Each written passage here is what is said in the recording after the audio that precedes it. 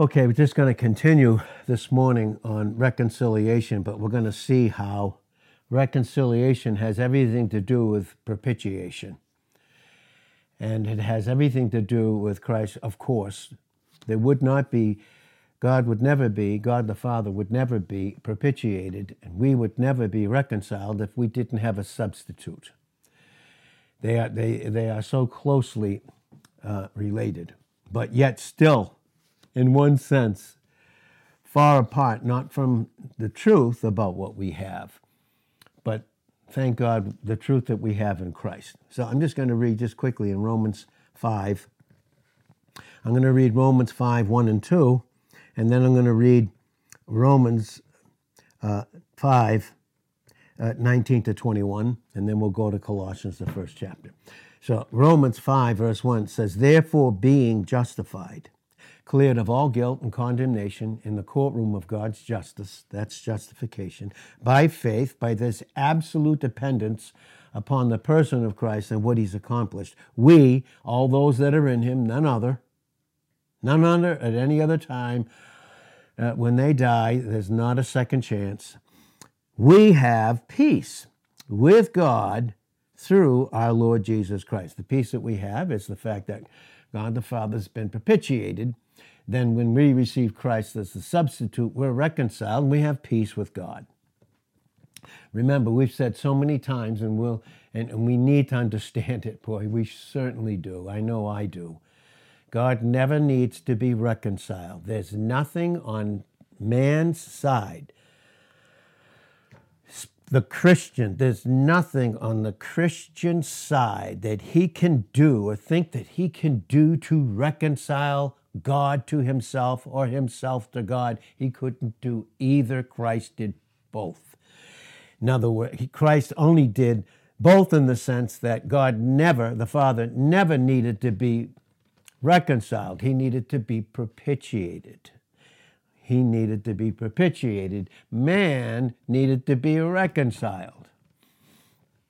We have peace with God through only and by only our Lord Jesus Christ. Oh, if we could only understand, it would do away with so much bad teaching. We need to get correct teaching first. That forms the foundation that Christ is in Matthew 16, verse 18. And it'll keep out all the bad teaching. It's not that we need to know first the bad teaching. We need to have that foundation. That foundation is built. Again, this is why we need to start in the book of Ephesians. You don't need to go anywhere else. After salvation, after John, the Gospel of John, and the Epistle to the Romans, after that, we need the foundation to be established in our experience based upon the position that we have. The position's brought out in John, the Gospel, in Romans, the Gospel, and it is brought out beautifully in an experiential way through teaching in the book of Ephesians. So we have peace with God. Not as some, even so-called scholars would say, let us, because that puts something back on man. It gets man away from God. We have, because the whole context goes into it, we have peace with God through our Lord Jesus Christ. Notice it's we and our. No one else. That does away with the foolishness of universalism. Okay? Because universalism, it just bypasses the person's will and makes it go right back to God, that God did something without man's will, and is that love? No. God does not violate the free will of man.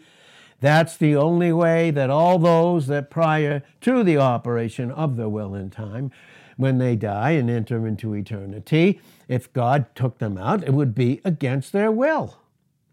That's why it does away with the foolishness of that teaching.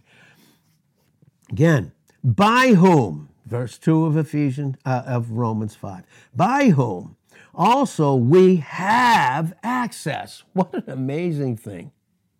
God, we have access by this absolute dependence, who Christ is and what he's accomplished already, into this grace, no other kind, this grace, wherein we stand. Now, we stand in our position. Every Christian in Christ, once receiving him, does stand. That's their position. Their standing is equal to their position. But what is their state, or their condition, or their experience? What is it? Wherein we stand and rejoice in hope, the hope that is settled, that Christ is in Colossians 1:27, Christ in us. The hope, the guarantee of glory. In hope of, notice it, the hope is of the glory of God, something that Christ himself accomplished to his Father for us, and is now he has made himself to be ours through receiving him, and that brings out the truth of Colossians 1 and verse 27. Now we have this in 5:19 of Romans. For as by one man's disobedience, what happens when I don't know that Christ has fulfilled everything? I try to do something, and the only place I can try to do it is in the flesh, which is what? Disobedience, ignorantly. Maybe it's ignorantly. Maybe it's with the greatest intention. Tension has nothing to do with what Christ has accomplished on man's side. For man, has nothing to do. For if, as by one man's disobedience, many were made sinners, and we were in Adam, we're all born that way in Psalm 51:5 and Psalm 58, verse 3, so by the obedience of one will many be made righteous. Moreover, the law entered. Oh, here we go. The law, lordship salvation, the law, covenant theology, brought back into in a wrong and evil way into the experience of the Christian who's already been justified. We just read it. Do I need the law that he fulfilled in Romans 10:4 and Matthew 5:17 and 18? No. No, there's nothing left to do. In John 19:30, he finished it. Moreover, the law entered. What was the only reason that the law enters? That the offense might abound. To bring it out. Remember in Romans 7, verse 12, the law is holy, just, and good. Well, when was that was good made wrong and evil? I mean, no, God forbid. No, God gave the law to bring the sin nature out in man, to show him, listen, before you try to do anything, apart from receiving what Christ has finished, it's going to bring out your sin nature. That's why. We're not under the old schoolmaster. Need to read Galatians, the 3rd chapter, and stop being bewitched and deceived by the atmosphere through Satan, who in 2 Corinthians 11:14 is an angel of light. And verse 15, he has his ministers. But if that light is not Christ in John 8:12, if the light that be in you be darkness in Matthew 6, verse 23, then great is that darkness. I think it might be light. Why? Because he deceives me just like he deceives the world in Revelations 12:9. And when he deceives a Christian to get them to function in the flesh, he's got them deceived, then he'll use them to accuse others that they don't line up with what they have. In Revelations 12:10. That's where all that bad, evil, nonsense teaching comes from. Moreover, the law entered that the offense might abound. But notice the but. That's a separation. And there's a contrast, diametrically opposed. But where sin abounded, where does it abound? What brings it out? What brings out the sin nature? What brings out the flesh in a believer? What brings it out? Lordship salvation. It leaves Adam hiding and trying to cover himself with all kinds of things, and still in Genesis 3, 8-12, still being naked in the sight of God. Still pretending. Love pretending. Pretending in Romans 12:9. Let God be without pretending in what he's accomplished. Let it be without, and the enemy trying to keep the believer in the flesh and constantly accusing them privately of being a hypocrite by keeping him in that place. But where sin abounded, grace did much more, and then some way over abound. That as sin reigned as king, reigning in life as king unto death. You want to be a slave to the sin? and to the sin nature in John 8, verse 34 as a Christian, instead of being free in John 8, 32? That depends on the teaching that we submit to. And that depends on how many times we come and hear the right kind of preaching and teaching too, by the way. That as sin has reigned as king unto death, as a false authority, even so might grace reign through righteousness unto eternal life, listen, by Christ our Lord. Did you notice that? Christ is our Lord. We don't make him our Lord. We've repeated it. We'll repeat it again. You don't make him Lord. Please read the Old Testament and read the New. And every single, listen, before man was ever even born or an angel was ever created, he's Lord. Boy, the foolishness of it. Now we come into Colossians. Here's Colossians. Please read Colossians, the first chapter. I'm tempted to read it, but just read it. It's awesome. The first, if we read it. Well, look at, here's Colossians chapter 1, verse 1. Paul, listen to this, an apostle, a messenger, that's all he is. He's not the source of the messenger, of Jesus. Notice that? The fact that he's a messenger has nothing to do with himself, not one single thing. It's of his whole constitution, his new constitution, his very being justified. Our very being our very being has to do with our image.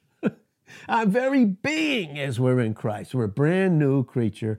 2 Corinthians 5, 16 and 17. Old things not are in the process of passing away as we help God. No, it's past tense. Old things are passed away. Behold, all things are new. Behold, through the proper preaching and teaching of the word and hungering after that.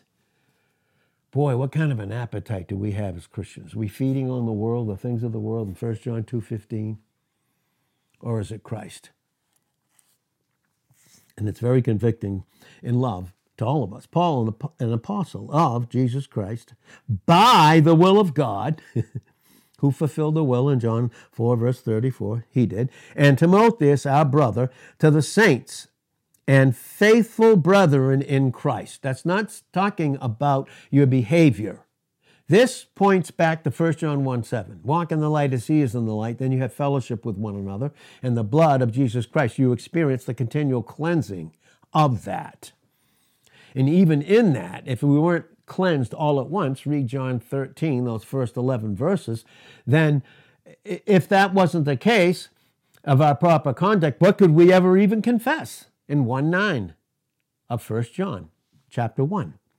So to the saints and faithful brethren in Christ, which are at Colossae, grace unto you and peace from God our Father, the Lord Jesus Christ. We give thanks to God and the Father of our Lord Jesus Christ, praying always for you. Our prayers are always for you. They're never against you. They're always for you. That's our whole thought life. There's no corrupt communication proceeding out of our mouth because of a bad thought. And in Ephesians 4, verse 29, there isn't, because then we would grieve the Holy Spirit in Ephesians 4:30 from bringing the truth of our position about who we are in Christ and bringing into our experience. And there would be a delay or a stoppage, and we certainly don't want that. To his glory, for his glory first, and of course for our blessing. We give thanks, praying for you, praying always for you, since we heard of your faith. Notice that? Your dependence, you can't do it for anybody else. Your dependence, and you have it, in Christ Jesus, and of the love which you have to all the saints. All the saints, all of them. What's our thought life? For the hope which is laid up for you in heaven. Notice that? That again. It's Colossians 1, verse 27, Christ our hope, which is what? What is our hope? A glorious, unbelievable eternity in Christ. We will be seeing John chapter 17 and verses 24 to 26. He's going to glorify us and show us the glory that we are, but oh my God, you want to talk about his glory that's going to be revealed to us. 22, I should say, 22 to 26 of John 17. For the hope which is laid up for you in heaven, it's for you, whereof you heard before in the word of the truth of the gospel. Listen, he's for us, meaning everything about that is done. The propitiation and the reconciliation has been accomplished by Christ, period. Now he's nothing but for us. For us. That's why there's never any anger or bitterness from God when he chastens us. It's all his love. Proverbs 3, 11 and 12, Hebrews the 12th chapter, and those 29 verses bring it out very, very beautifully. Which is come unto you as it is in all the world, and brings forth fruit. Did you hear that? Who brings forth the fruit? Wow. Whose fruit is it in John 15, 1 to 5? Do we, with the nonsense of lordship salvation, do we have to make him Lord? And when we do, he's able to produce the fruit and we help him with it. Nonsense. And brings forth fruit. Notice the context. As it does also in you since the day you heard of it. Notice that? You had it in your position in Christ. And knew. And boy, do we. But do we know the grace of God in truth? Can I separate the two? That's where legalism comes in and separates the two. Separates justification and sanctification. Then you end up into Arminianism. You can lose your salvation, or you either end up in Calvinism, only those that are saved by God's will apart from theirs, and all the rest are going to hell, regardless of anything. As you have also learned of Epaphras and our dear fellow servant, who is what? For you, a faithful minister of Christ. You know, we know we're faithful. We know we're functioning in the faithfulness of God in us and towards us when we are for all others. Who also declared unto you your love in the Spirit. Notice that.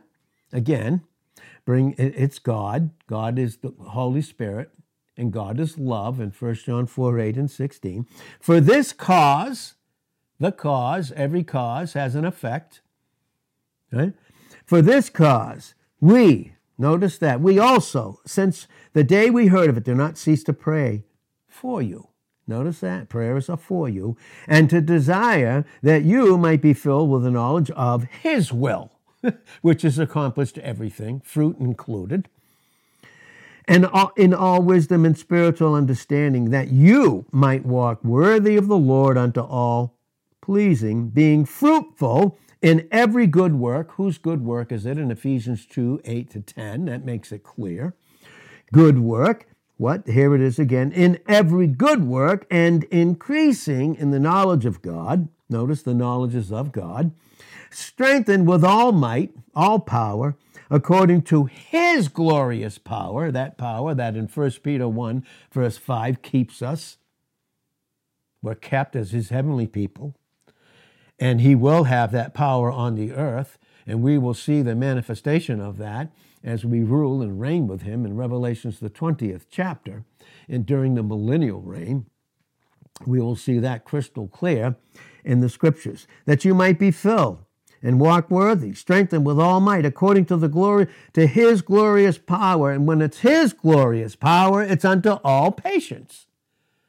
Hupomone, macrothumia. Circumstances and situations don't change love. They don't change us when we function in it. Negative, nasty people that are acting evil against us, no matter who they are, saved or unsaved, does not change us a bit. Again, in Matthew 15, 16 to 20, and Mark the 7th chapter, it's not that goes into a man that defiles him. It's that comes out. That defiles him. That does away with the blame game. Furthermore, Christ has done away with it completely. Again, we see it in Genesis, the 3rd chapter, by the 15th verse down through. And it does away with all of that. So now we see clearly here, and I'm seeing it with you, and I'm thankful with you, giving thanks unto the Father, which has made us. Did we see that? Who made us? He made us. How? Through Christ. How? Christ propitiated him. We received him. We were once alienated. He reconciled us. We had to have a go-between. Job 9:33, 1 Timothy 2 and verse 5. Thanks be unto the Father which has made us qualified to be partakers, 2 Peter 1:4, the partakers of that divine nature in our experience so that we escape the lusts of the flesh that's still in us that we're not of, in Romans 8:9, and keeps us from functioning in the world just like the world and thinking it's okay because we think we're going to win them that way, which made us qualified to be partakers of the inheritance of the saints in light, and the light is Christ, right? Who's in us, in John 8:12 and so forth, who has, past tense, delivered us from the power of darkness and has transliterated us into the kingdom of the Son of his love. Phenomenal. That's why Colossians belongs right next to Ephesians. Ephesians and Colossians go together. In whom, in 1:14, notice that's our position. It goes back to Ephesians. That's why they go together. In whom, it's position. In whom we are having. That's the way we should read Colossians 1 and verse 14, based upon 1 John 1 verse 7. In whom we are having redemption through his blood, which is constantly revealing to us in an eternal place the forgiveness of sins, who is the image of that God who's invisible, because obviously who could see him? There's none that's ever seen him in all his fullness, in John 1 and verse 18. Couldn't be, because in Isaiah 57:15, he inhabits eternity. He's invisible. But God, the image of Christ, has made him visible and become the firstborn of every creature. We're going to see this morning. For by him were all things created. Yeah, the one that put on that humanity. In John 1:14 and Philippians chapter 2 and verses 6 through 11.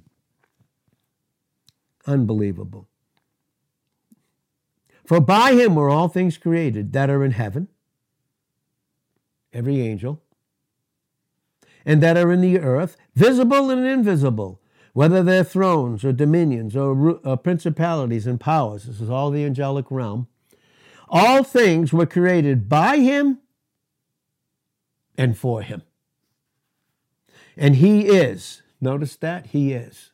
That's the eternal is. He is. Yes, he is. Before all things. That's why in Hebrews 11:6, without faith it's impossible to please him, because he that comes to God must believe, listen to what it says, that he is a rewarder of them that diligently, quickly, spedazio in the Greek, quickly come to him. Submit the will. He is before all things, and listen, by him all things consist, and he is the head of the body, the church, who is the beginning, the firstborn from the dead, that in all he might have the preeminence. And believe me, even the things that are in heaven, that are in the earth and under the earth, in the position of the church, us, in the position of the kingdom of Israel on the earth, and those that are in hell or even cast into the lake of fire, give the fact and express the facts that he does have the preeminence. What an opportunity and time that we have to experience the reality of this. For it pleased the Father that in him all fullness should dwell. What does that mean? That's Colossians 2, verse 9. In Colossians 2 and verse 9 in the King James, it's, he's the fullness of the Godhead bodily. And then in 2:10 it says, and you are complete in him. The Greek makes it clear. The whole time he walked the face of the earth, he was filled up with all that who God is. Listen to that. He is filled up with all that of who God is. And in 2:10, we're filled up in him. Pretty amazing. That's how we understand this. And it pleased the Father in Colossians 1 and verse 19 that in him should all fullness dwell. That's our position, in him. And having or making peace, that's the way we should read this, and making peace through the blood of his cross, by him to what? Reconcile what? All things. Listen to that. All things. Angelic conflict? Throughout all eternity, we brought out even the heavens in Job 15:15 were not clean in his sight, because there was a rebellion that took place. But it has been, as far as God is concerned, reconciled. It's very characteristic. We need to understand, well, this hasn't happened yet. Yes, it has in God's mind. It's characteristic. It's of his character, but it's being worked out in time in the perfection of God's plan, because his timing is as important as his provision, has to do with his glory than it has to do with our blessing. And so it pleased the Father that in him all fullness should dwell, and having made peace through the blood of his cross, by him to reconcile all things unto himself. By him, I say, whether they're things in earth or things in heaven. Human beings and principalities and powers and rulers of darkness, spiritual wickedness in the heights. In heaven, and you, very personal. Oh, this is phenomenal. And you that were sometime what? A non-participator. And a Christian can be just as much as a non-participator as an unsaved and function in the same hatred and enmity towards God, being not subject to the law of God and not wanting anything to do with it, Romans 7, and neither indeed in that particular place can be in Romans 8, verse 7. And you that were sometime alienated and enemies. Now, if I'm alienated, how do I function? If a Christian functions in the flesh, how does he function? He's alienated, separated from God, and he functions as an enemy, ignorantly or rebelliously. And we can function in both, or either one in the flesh. Enemies in your minds. Enemies. Enemies by your mind in wicked works, yet now has he what? Reconciled. That's our position. And it doesn't mean we always function in it. But I'll tell you what, God never, once you're in Christ through salvation, receiving him, he never removes his eye from the righteous, even back as far as Job 36 and verse 7, and he never would, because Christ is our righteousness, in 1 Corinthians 1 and verse 30. Yet now has he reconciled in the body of his flesh through death. Notice that? We were reconciled through what? Christ's death. To present you what? In this life that comes out of death, read John 5 and verse 24. To present you what? Holy, unblameable, and unreprovable in his sight. Now, as far as he's concerned in our position, that's a reality. How about our experience? Is my experience the equal of God's sight of me in Christ? Have I been reconciled? Am I in my experience? Notice that? And that's why it says, even as far back as Leviticus 11:44 and 45, and 1 Peter 1:15 and 16, be holy. Walk according to your character in 1 John 1:7 in the light. And don't allow your sins to be the determination of who you are in God's sight, through a lie and through a work system. Okay? We are holy, so be holy and unblameable and unreprovable in whose sight? His sight, not man's sight, not being a man-pleaser through legalism, through doism in Deuteronomy 4:1 and 2, do and live. No, we live because we've received. Now keep receiving and do, and misinterpreting scriptures left and right. James 2:17, 20, and 26, making a mess out of that through the flesh getting in the way. And never being separated in a proper experience, because I don't even know my position in Christ, the very, very basics of Christianity.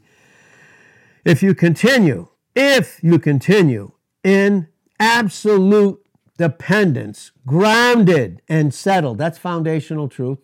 Matthew 16:18, 1 Corinthians 3:10 and 11, foundational truth. And stop being moved away from the hope that's yours in your position of the gospel, which you have heard. You've heard it, now continue in it. and which was preached to every creature which is under heaven, whereof I, Paul, am made a minister. Okay, Paul is the apostle that God gave to the church to bring us Christ. Remember, he's a messenger. We don't glorify Paul. We don't glorify a man or his gift. Furthermore, we don't pick who's going to be our pastor and who's going to teach us based upon personality traits, because that's just a rapport, and a rapport you have in the flesh as a believer, which doesn't amount to anything really at all. As a matter of fact, it's just a manifestation of the flesh. And I'll stop right there. Moved away from the gospel which you have heard, which was preached. And I'm the minister. Now, verse 24, who now rejoice in my sufferings for you and fill up that which is behind of the afflictions of Christ in my flesh for his body's sake, which is the church. Now, we're going to see, we see it very, very clearly here. We see very, very clearly this, that God first, through Christ and propitiation, dealt with the sin, not the sins, but the sin of the world in John 1, verse 29. Brought out again in verse 36 of John 1. He dealt with the sin issue. That's propitiation. That is propitiation. And what? But the sin of the world in that propitiation, which man would refuse, was demonstrated and brought out and manifested by their not believing in Christ. John 1:11, he came unto his own. The nation of Jews came unto his own, and they rejected him. It's not that they didn't know, they said no. No, like a Christian in the flesh. I know the truth, but no. No, because sin is in the will, just like love is in the will. So they didn't believe him. Righteousness, and they're seeing him no more. This is John 16, 8 to 11. Thank God that's been cleared up for us. John 16, 8 to 11 has been cleared up for those that are in Christ. Now it's John 16, 13, and 14. The Holy Spirit, who's the anointing in 1 John 2:20 and 1 John 2:27, taking the things of Christ and showing them unto us. When the will is submitted. Again, Philippians 2, 12 and 13. Work out your own salvation, your own personal salvation. Christ did it for you personally. Had you in mind. God had you in mind personally, individually. Work out your own salvation with a reverence and a trembling. That's how it's worked out. If it's not that inwardly, it's not being worked out. Work out your own salvation with a reverence and trembling, for it is God which works in you. Oh, legalist. Oh, covenant theologian. Oh, lordship salvationist. Oh, annihilationist. Oh, universalist, and every other ism that's outside of Christ. Which works in you both to will and to do of his good pleasure. The will has to be submitted. Otherwise, there's no good in me in Romans 7, verse 18 to 21. I find then a law that when I would do good, legalism, lordship, salvation, covenant theology, when I would do good, evil's present with me.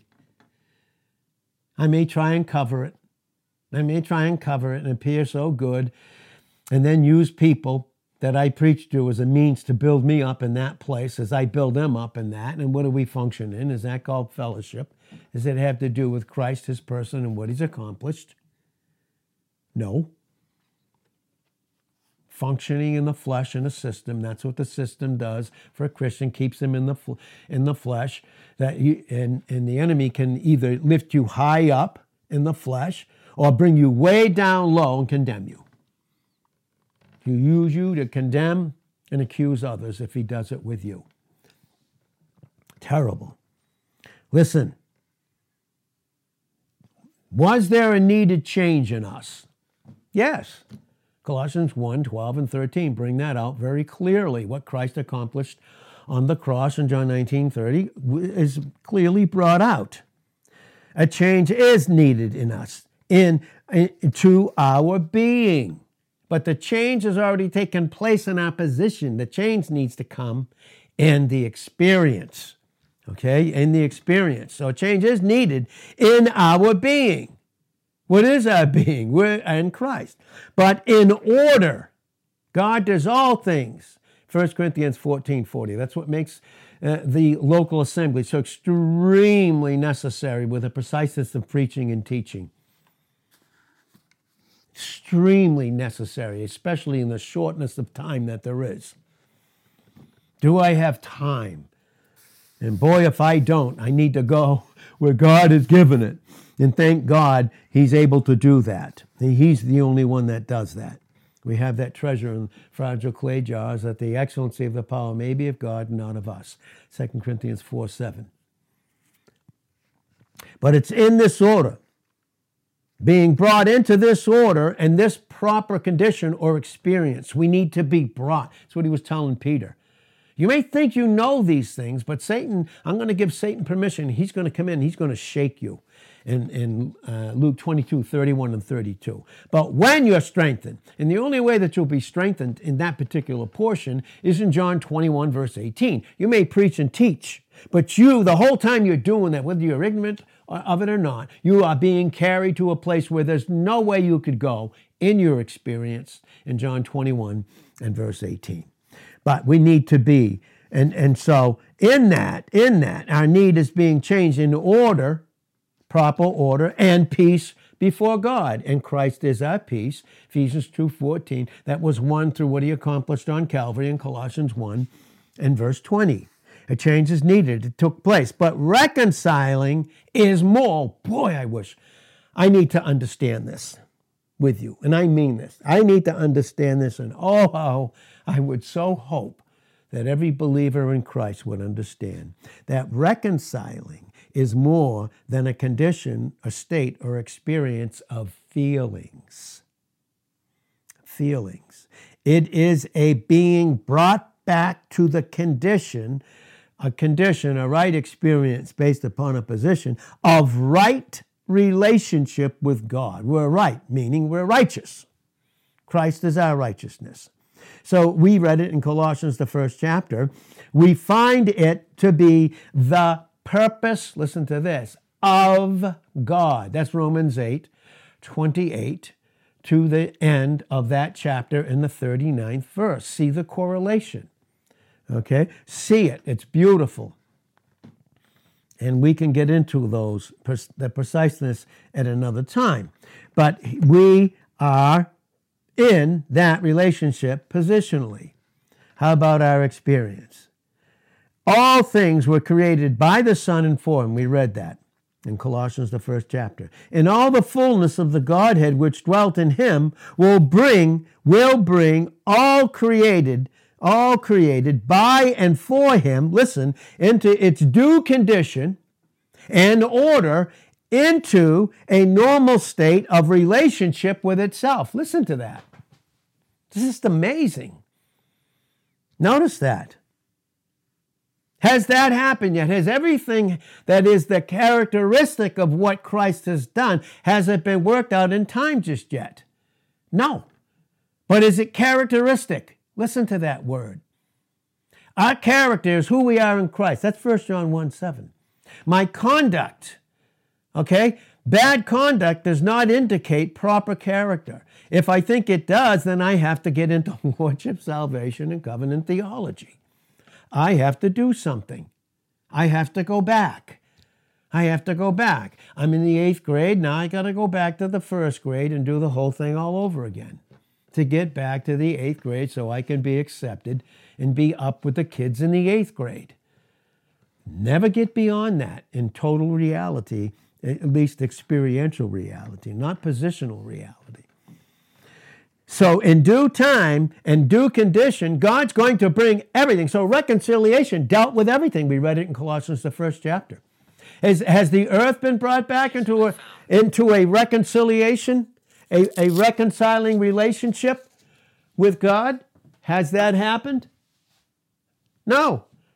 Does he have a kingdom on the earth yet? No. Our principality and powers they dealt with as far as God's concerned, but has it been carried out yet? No, but it's characteristic, just like our character is in Christ. This is what reconciliation is. Okay? All things into a normal state. Listen to this. And when I am in a right state with God, I'm in a right state with myself. And when I'm in a right state with every other believer, even if they're functioning in sin and rejecting me. Because in Psalm 119, 165, great peace have they that love your word for us, and nothing will cause them to stumble. Nothing. It's not how someone treats me that reveals who I am. Oh boy, you want to talk about trying to earn. That's why Paul said, listen, if I'm going to be the servant of men, I would never be the servant, a worshiper of God in Galatians 1 and verse 10, because in his womb, as far as God was concerned, characteristically had to be worked out. It hadn't been experienced in Paul till he was 35 on the road to Damascus in Acts the 9th chapter. But he said, he separated me from my mother's womb. He realized that finally in Acts the 9th chapter, but he did not know it prior to that, but it was still characteristic of God. Gosh, so incredible here. I'm so overwhelmed by this truth. Oh, and just being able to just receive it with you this morning. He brings everything into a proper relationship by bringing them into the relationship with himself. And the source of themselves is from him. And now they have a proper source of their own self. This is image, folks. This has everything to do with image, proper image in Christ. Proper image in Christ. But we, says, and he is, God is in the process of work. Read 1 John 2:17. 2:15 to 17. Love not the world, neither the things that are in the world. If any man love the world, the love of the Father is not an operating principle in him. And these are the things that are in the world, the lust of the flesh, the lust of the eyes, and the pride of life. And these things are not of the Father, but are of the world, which is right now in the process of passing away, to be done away with ultimately and completely in Revelations, the 20th chapter. Then we enter into the fixedness of eternity. And we see that in Revelations 21, and the finality of it in Revelations 22, verse 11, he that is holy, let him be holy still. He that is evil and filthy, let him be filthy still. Beautiful. But it's all characteristic of God. Well, why isn't it happening? Because you question, and I do at times, because we don't understand the character of God. Now, it's one thing to do it ignorantly. It's another thing to do it doubtfully and in rebellion. 1 Samuel 15:23. Rebellion is as witchcraft. Stubbornness is idolatry. Stubborn. Stubborn, the will. Refusing to be submitted. Refusing to be where it can be taught deeply the things of God on a very consistent, and I mean consistent basis. No spaces, no gaps. Very consistent. Missionaries move around. Evangelists do. Pastors and teachers are stationary, and they give themselves to prayer and the Word of God. If you wondered why certain things didn't work out, this is the reason why, if you truly a pastor teacher, based upon Acts 6, verse 4. We can see it crystal clear. There's nothing else you should be really, to be honest with you, involved in. And you may do it because you like it. But I don't know if like has to do with the call of God. We are. Everything else is being in the process of being reconciled, but you and I are already reconciled in Christ. Christ is our righteousness. If we weren't reconciled, we wouldn't have him as our righteousness or our right standing positionally.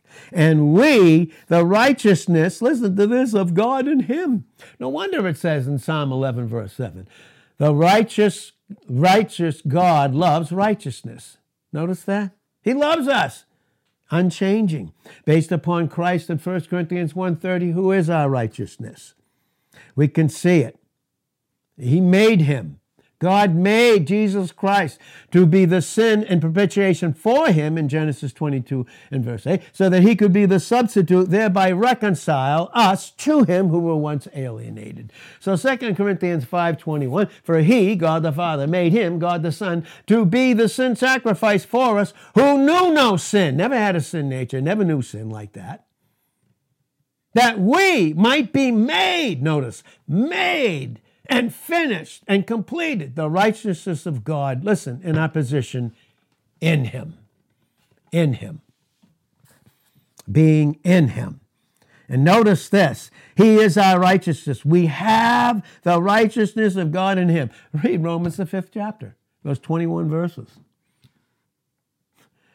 Gosh, read the epistles that Christ gave to Paul, that are all ours in Christ, in our position. Read them, study them, get to know them. Make it your full-time thing. Make it your full-time. That's your full-time. Prayer and the Word. Prayer and the Word. Prayer and the Word. Find your place. Find your proper place so that you're not here, there, and everywhere. And that I'm not here, there, and everywhere. We are, as regards the very nature of God himself, in our absolute place with God. We've been placed in Ephesians 1:6 and Colossians 1 and verse 13. And we've been accepted because we're righteous, because we've been reconciled, because we have a substitute, but God had to be propitiated. He had to provide himself. And we have this place with God, and that happens to be the proper function of a proper image when I'm in my proper place. According to the efficacy of Christ's work, him accomplishing all the results of what God himself needed himself and demanded that we would have, which would only be fulfilled in Christ. That's efficacy that was needed. We have that efficacy, and it's of Christ's work. No man. No man. No man. Some would say, work for the night is coming when the men work no more. What's that? John 9, 4 and 5. What's that mean? That's Philippians 2, 12 and 13. A will submitted so that the work, you become a vessel for the manifestation of the work that Christ has accomplished in you as an individual. And so there we have the fact that we are moral beings, and you don't separate true spirituality from true morality. You don't separate them. We are moral beings based upon the fact that we are functioning now in our spirits. And when we don't, we just function as a dichotomous, a self-conscious, and that's what some think morality is. The self-consciousness doing something to win the goodness to themselves so that everyone else can see it. That even enters into the nonsense of lordship salvation, covenant theology. It's just what it is. Let's call it what it is, based upon the scriptures, and not personal opinions that don't amount to anything but amount to foolishness as a source of ourselves in Proverbs 18, 1 and 2. Christ is our life. We have a new mind. 1 Corinthians 2 and 16, Philippians 2 and verse 5. And we need to have that mind that's ours positionally, constantly renewed in Ephesians 4 and verse 23 through the preaching and teaching. And if I don't know precise preaching and teaching, can I put off the old and put on the new? Experientially. The new mind. And we have that new mind that was needed for this proper relationship, proper image, and proper place. We needed that. And Christ is our life. Not trying to live the Christian life. Boy, we're not trying. Listen, trying. I'm trying to be good, God. No, you're functioning in the flesh and your will. You're in Romans 7. Still, when everything's about you, me, myself, and I, like 40 times in Romans the 7th chapter. And if you want to see that one, you can go into, I believe it's either Job 28 or 29, the Old Covenant chapter, the old, even before the Covenant chapter, okay, before the law was given, there was Job trying, justifying himself based upon what he thought his own righteousness was, until Elijah, the type of Christ, could come to him in Job the 32nd chapter in verses 1 and 2 and saying there was wrath against him, anger, because he was living in self-justification. It was based upon his own righteousness. He was justifying himself and not God, meaning he was clearing himself of guilt but not God. Do we hold each other accountable for that? Would that affect our relationship? We have a new mind because the new mind was needed, and Christ is our life. We have that new life in Colossians 3, 4, and 3 and verse 4, and 1 John 5, 11. Complete, perfect, complete, finished, according to what Christ was for God, that you and I may have it. May have it. And we do have it. The believer in Christ is reconciled in the body of Christ, notice, of Christ, body through death. We, and we only, there's none getting out of hell, this side of time, which is eternity, none getting out. Nope. It's we, believers in Christ, are before God with the entire putting away. Listen, in His sight, not my sight, not legalism, not man's sight, in His sight. This is so phenomenal. In His sight of our old rebellious nature. And it was by a work and obedience of Christ, what? That perfectly and finishedly glorified God Himself, so that we are the righteousness of God in Him. Nothing is lacking to our place. Nothing. Nothing is lacking to our place in our standing, our position in Christ.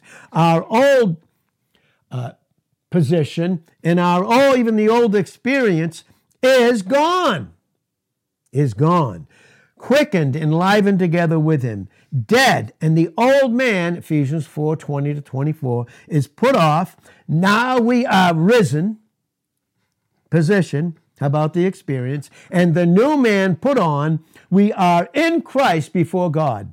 According to here's that word again, the efficacy of His propitiation. God's propitiation and work. We are so consciously, notice, consciously, if I have a clean conscience, that's what enters into my self-consciousness. Clean. Hebrews 10. Read those 14 verses in Hebrews, the 10th chapter. Consciously, by faith, which is continual dependence, and the presence of the Holy Spirit. So when I'm dependent, who's present immediately? The Holy Spirit takes the things of Christ and on a continual basis shows them unto me. When I fail, He can't show them to me at that time, but then I can confess it, and then He can get right back to confessing and not being grieved in Ephesians 4:30 or quenched in 1 Thessalonians 5 and verse 19. I just see God catching us up, all of us. I just see Him in the time, redeeming the time in us. Thank you, Lord, for that. I'm thankful with you. So we've been quickened together with Him. According to the efficacy, I should say, of His propitiation. Whose propitiation? His. His propitiation and His work. We are consciously, by faith, in the presence of the Holy Spirit, by which we are sealed. We're sealed. Ephesians 1:13, 2 Corinthians 1:22, 2 Corinthians 5:5, we've been sealed. Sealed means proof of ownership. Once the king put his seal, you don't change it. God forbid anyone should in that day. It would be on death. Sealed, proof of ownership, 1 Corinthians 6:19 and 20. Oh, wouldn't it be something if Christians knew that they weren't their own anymore? Where do all the struggles come from?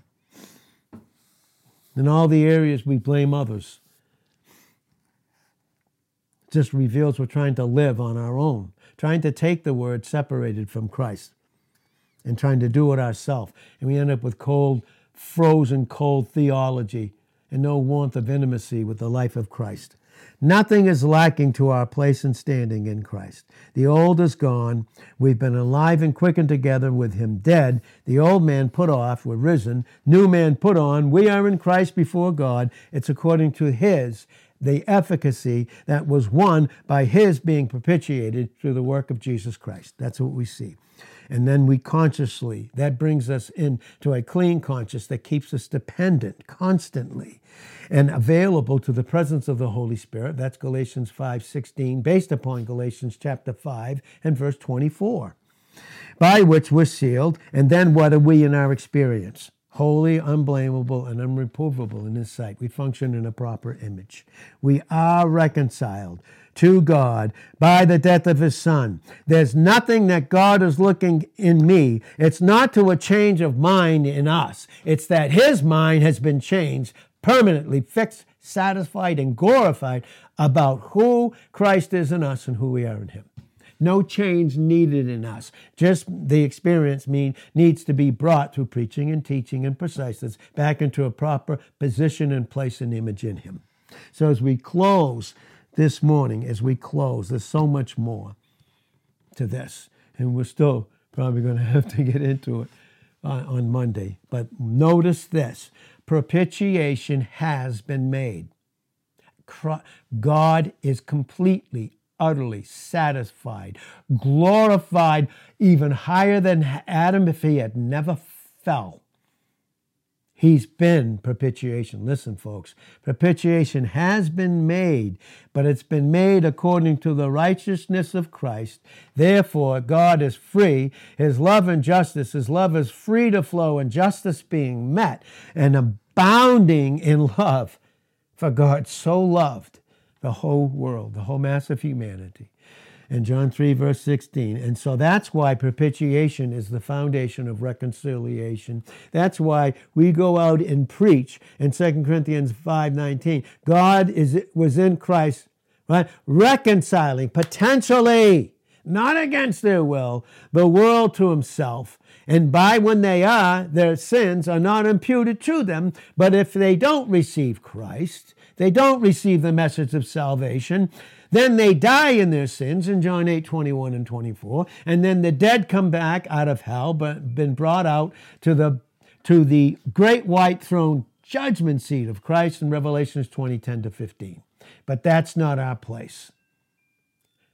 Our place is being brought up at the manifestation and reconciliation seat, the Bema seat, where it's not about being judged for sins. It's rewards based upon functioning in what was ours, and our will was submitted, and all the rest was burnt up. It's showing what justice did for it at the Bema seat. That's what the Bema seat is. It's not a sin issue. It's a son issue, a daughter issue. Listen, honestly, in brokenness, I say, it's a love issue. So, Father, thank you so much as you're teaching us so deeply and redeeming the time in my life, in Ed's life, my life. Thank you, Lord, in Jesus' name. Amen.